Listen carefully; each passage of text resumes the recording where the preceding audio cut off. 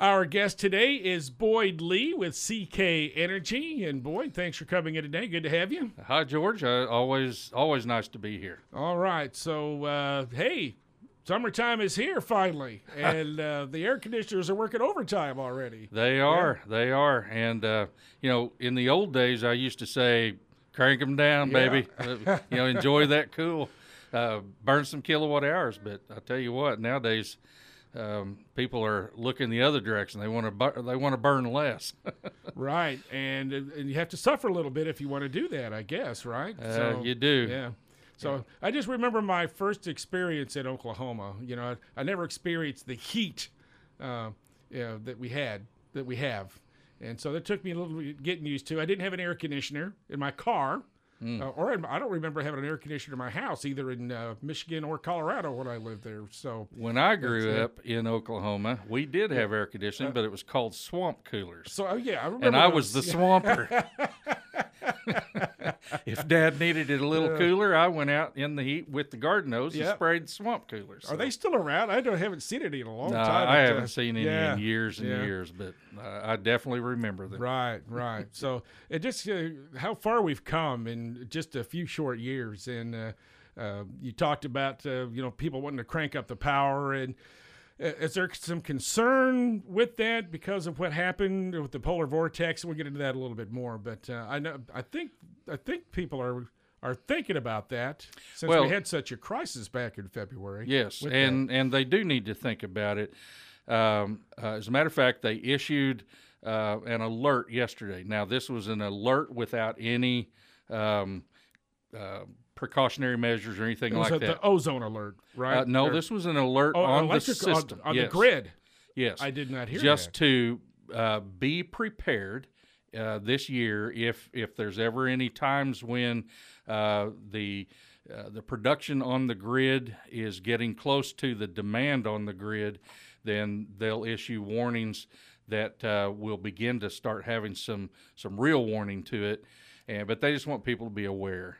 It's interesting that we went years without really hearing anything about that. Then all of a sudden, we have this big crisis hit, and now it's kind of a top-of-mind awareness anymore. George, it's we were just talking about this earlier. It's a combination of things that's going on. We've never really been short on power. In the fossil fuel world, we had coal plants, we had gas plants, we had even in the worst days, we had diesel plants. Right. Hydroelectric. We have hydroelectric, but a limited amount, but nevertheless, we had it. Well, now we have an influx of wind power and solar power, and those all sound great, and they really do produce power until they don't. And at that point, the fossil fuel-fired plants are mothballed or they're down for maintenance or anything like that. And so if those environmentally friendly power sources go away or trip up for a period of time, we're stuck. And that's what happened back in February during the polar vortex. Those sources went away, and there wasn't enough gas and coal available to supply the needs. Therefore, rolling blackouts. Mm-hmm. Texas got hammered by it. We were very lucky in Oklahoma, but there's still lots of painful ramifications coming from that. Yes. We're going to be paying for that for years. Yes. Which I guess is better than having to pay it all in one lump sum, because I pay my bill electronically and I don't even see it, so I have no clue. But at least it's manageable. A couple of dollars, or I don't even know what the extra price is a month for my energy bill, but we don't know yet. The market settles over a period of months, and that's the thing about the Southwest Power Pool and the Texas ERCOT market and things like that. You have different settlement periods that occur. You have corrections that occur throughout a period of time. Once all of those are settled, it's literally 6 to 8 months after the problem occurred before you really know what your total liabilities are. Some companies will start returning that or requiring that payment immediately upon knowing it. Some will adjust their rates beginning the following year, and then it'll go forward from there.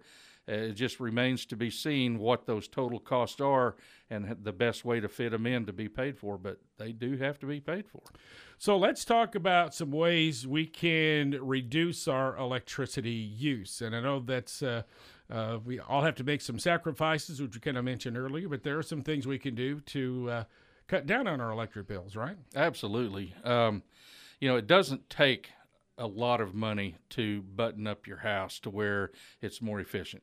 But it's one of the things that goes unchecked in most people's homes forever, and that's attic insulation.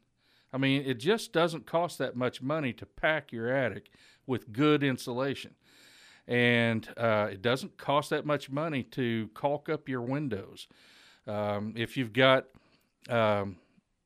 old windows, you can get replacement windows for a fairly decent price. Now, there's some places you can go where it'll take the next 5 years' salary to put new windows in. Well, those are too high. You don't have to spend that kind of money on windows. Do some research. Yes, do some research. There's plenty of good windows out there that don't cost you an arm and a leg. A lot of people have turned to putting in solar panels and things like that. Yeah, you can reduce your electricity consumption from who you buy it from, but you will not reduce your cost in your home. A solar panel doesn't fix anything. It just changes who you pay for your power. But if you want to fix the house, you've got to fix it physically. And that's insulation and weather stripping and caulking and all kinds of things like that. Now, do you have some folks at CK Energy that can come out and help folks at least determine what they could do to yes, we do. Make your home more energy efficient?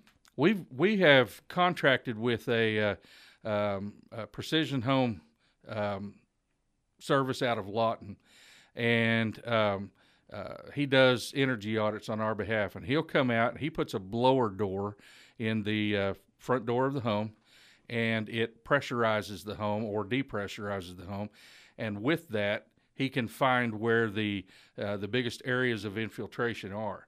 He can also check out your ductwork for leakage and things of that nature. He takes infrared camera shots, and he can show you right there in front of your face on a hot summer day. It doesn't matter. But pictures of the parts of your house that are just not cutting it. And that's a great service. Is that a free service for your CK Energy? Yes, it is. Folks, okay. Yeah. And just call and make an appointment, and they'll come out and help you out. Yep, so, that's right. All right. So CK Energy has been with the combined Caddo Electric and Kiowash Electric for about 6 years now, and I guess that's going pretty well. It is going very well, George. That was basically, you've heard this statement before. That was a marriage made in heaven. Mm-hmm. They were a small co-op, but they had a good bit of oil and gas commercial load. We were a much larger co-op, but we were heavily residential, and so the two mixed together have just been a great complement to our overall load factor as a utility. And though most people don't know what that means, the higher the load factor, the lower the wholesale cost of power. So just take that for what you think that's worth. But in terms of economics, it's worth a lot. The other thing is, combining two cooperatives, you no longer need two staffs. No two managers, just one. No two operations managers, just one. No strategic planning, marketing person, just one. And so through attrition, nobody lost their jobs, but through attrition, that's retirement. Mm-hmm. We started off with 114 employees, and now we have 92. That has made a huge difference in our bottom line. And so all of that said, and with the economies of scale that have kicked in and our different programs that we run, as it stands right now, CK Energy members are not going to feel the pain from the polar vortex in February. And that's huge. At all. Really? That is our board objective and plan. We know they won't for the first couple of years. But we think, based on our financial forecast and where we are as a cooperative, they will not be paying for that, and a lot of others won't be able to say that. Wow. Let's talk about the system a little bit. And we've had a very quiet spring as far as severe storms go. But I think the ice storm last October probably was a little bit devastating to a lot of the power companies out there. It definitely was, and we were the hardest hit in that one amongst co-ops, and of course OG&E was blown apart on that one as well. But it has been a mild spring. We want it to continue to be a mild spring. It seems like this region has been hit so many times in the last 10 to 15 years with ice storms and tornadoes and things like that. We just need some calm for a decade or two. Good luck with that. Yeah, really. But anyway, addressing that, we're all back up. Everything's buttoned up and fixed, of course. But we are in the process of a many $1 million mitigation project through FEMA, which it's still being put together. But as soon as it goes through, we are going to start hardening. I don't know the total number, but it's hundreds of miles of line that is susceptible to ice damage. They're mostly east-west lines. They are many of them are in the northern part of our territory. And what area is that? That would be Mustang, El Reno, Union City, North Minco, all out. Bigger area. Mm-hmm. And then we have another area down south, which is going to be a part of it too that's really needing it, is Surreal and Cement, that area. So we're going to be rebuilding, and what they allow us to do, FEMA will pay for 75% of that, and so we're only on the hook for 25% as a cooperative, and that of course is spread over 30 years. So the impact that's felt by the customer is really negligible. You can't see it. It just sets our debt, 30 years forward. So are we just talking about electric lines or utility poles too, or no? It's poles and lines. Wow. We'll they allow us to shrink the distance between poles, which makes them less likely to gallop, and the weight of the ice to cause multiple cascades of poles falling down. Right. Yeah, because it's kind of like dominoes, right? Oh, it definitely is. One goes down and several follow, yeah. If you've never experienced the quiet night of an ice storm, 17 poles in a row snapping, the sound of that you've missed one of life's great events. Kind of like a solar eclipse or something like that. It's incredible, but unfortunately, when that happens, it's down for days. Right. So. And so, CK Energy, how many counties do you serve? I guess. I think we're in parts of 9 counties. And I'm hoping you don't test me on. I'm not. I'm not gonna ask you to name them. But we go. If you go as the crow flies, we go from Mustang all the way out to Leedy, to Loga, way out there.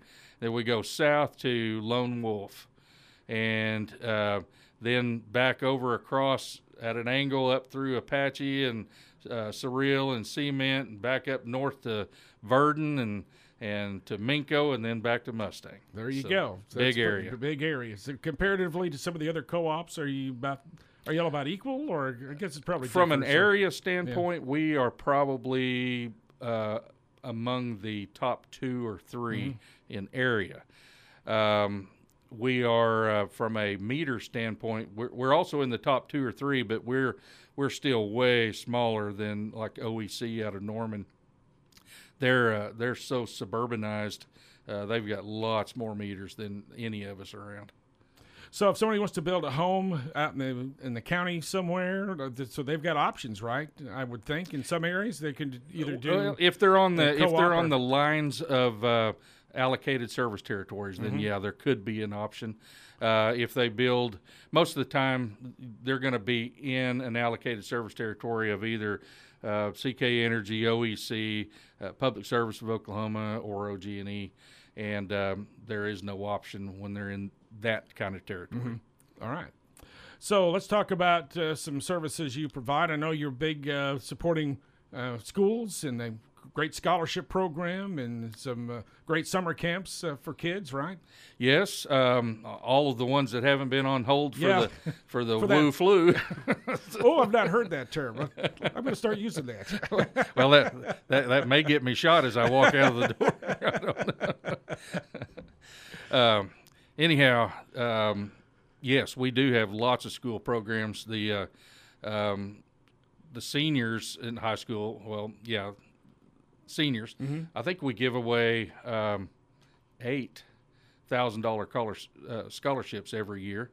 The youth tour contest, which has been on hold for 2 years, is where we send a couple of winners to Washington, D.C. Actually, we send 4 now. Since we consolidated, we went to 4.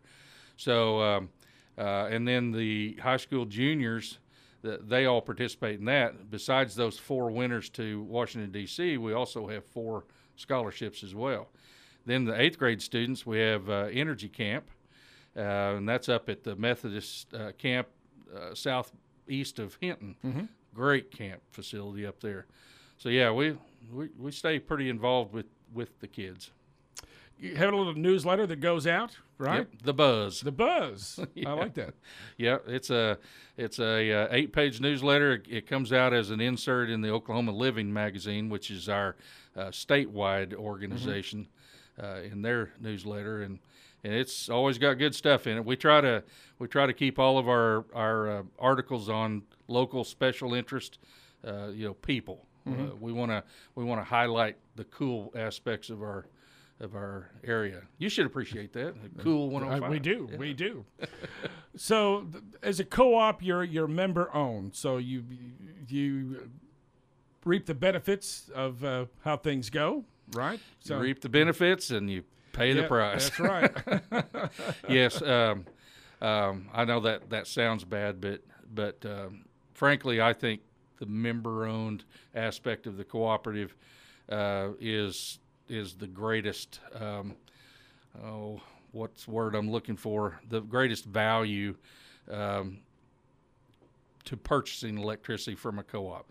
You're going to get, in most cases, you're probably going to pay a little bit more. We are rural. The number of meters we serve per mile is in our case, 3.5. In OG&E's case or PSO's case, it's 55. And their mile costs the same as our mile. So, yeah, it's probably a little more expensive to pay rural. But, hey, you're in the rural. That's area. right. There are benefits. Yes, to you're living not in congested. The country. Yes. That's right. So it all depends on how you look at it. I mean, most people are thrilled to be a part of a member-owned co-op. Where they're a name and not a number. And there's a board that yes. There's a board that's elected. Yes, and believe me, every decision they make impacts their own water wells and houses and barns and things like that. So they're actually more intuitive to the thoughts and feelings of the member than the corporation commission is, because they live it. I mean, they pay the same bills you do. And so, can you talk about some of the board members? Yeah, the ones closest to the Cool 105 service territory is Steve Sweeney. He's over near Apache. We've got Mark Slimp over at Gracemont. We've got Fred Reuter, Dr. Fred Reuter. He's up at Houston, which is southwest of El Reno. He covers his district covers Mustang, and it's what we call the city district. We've got Glenn Props. He's over in the Binger area, and up until a couple of years ago, he was our longtime president of the board.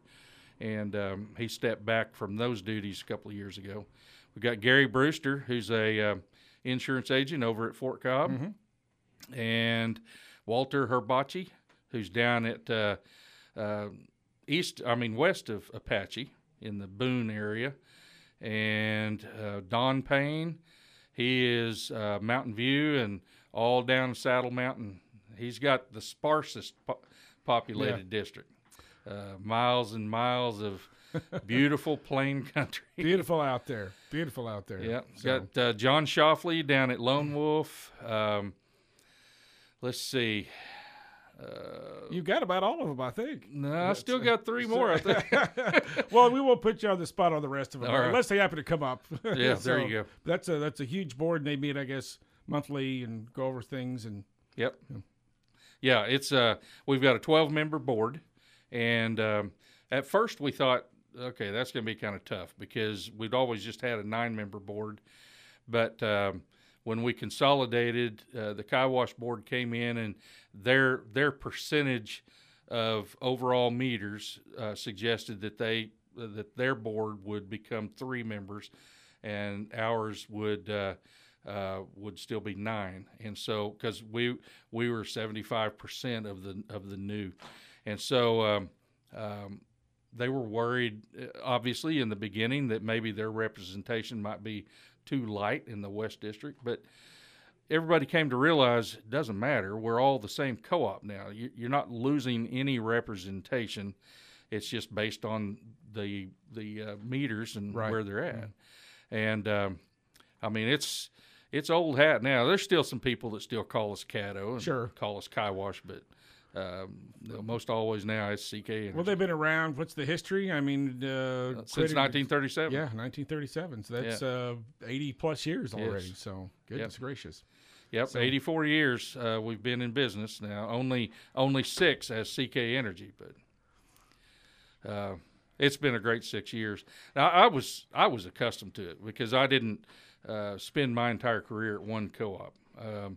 I started in 1982 at OEC in Norman, and I've been at Alfalfa Electric, and I've been at Western Farmers. And some people think that they all got sick of me and kicked me out down the road, but I've been at Caddo CK Energy now for 16 years, and I love it. So let's talk about your car. Yeah. So you had a little electric car, the Spark. No, it was the Chevy Bolt. Bolt, the BOLT, the Yes. Chevy Bolt. Yes. Okay. Yeah, and a good friend of mine that works over there at the co-op, Tommy Hannigan, he's a city councilman at Binger. He affectionately referred to me as the pizza man because we got the car. It was originally all white, and we took it up to Lettering Express in Oklahoma City and made it look like a pizza delivery car. We put billboards all over it. Right, you know? right. But we were just promoting electricity. I didn't mind driving it. I thought it was kind of cool. Mm-hmm. But it was small, and I paid my dues and drove it for 103,000 miles. Never had a lick of trouble with it. And then they rewarded me. I got the next level up, and I got the new Mustang Mach-E, all electric car, and with a 300-mile range, and it's just fabulous.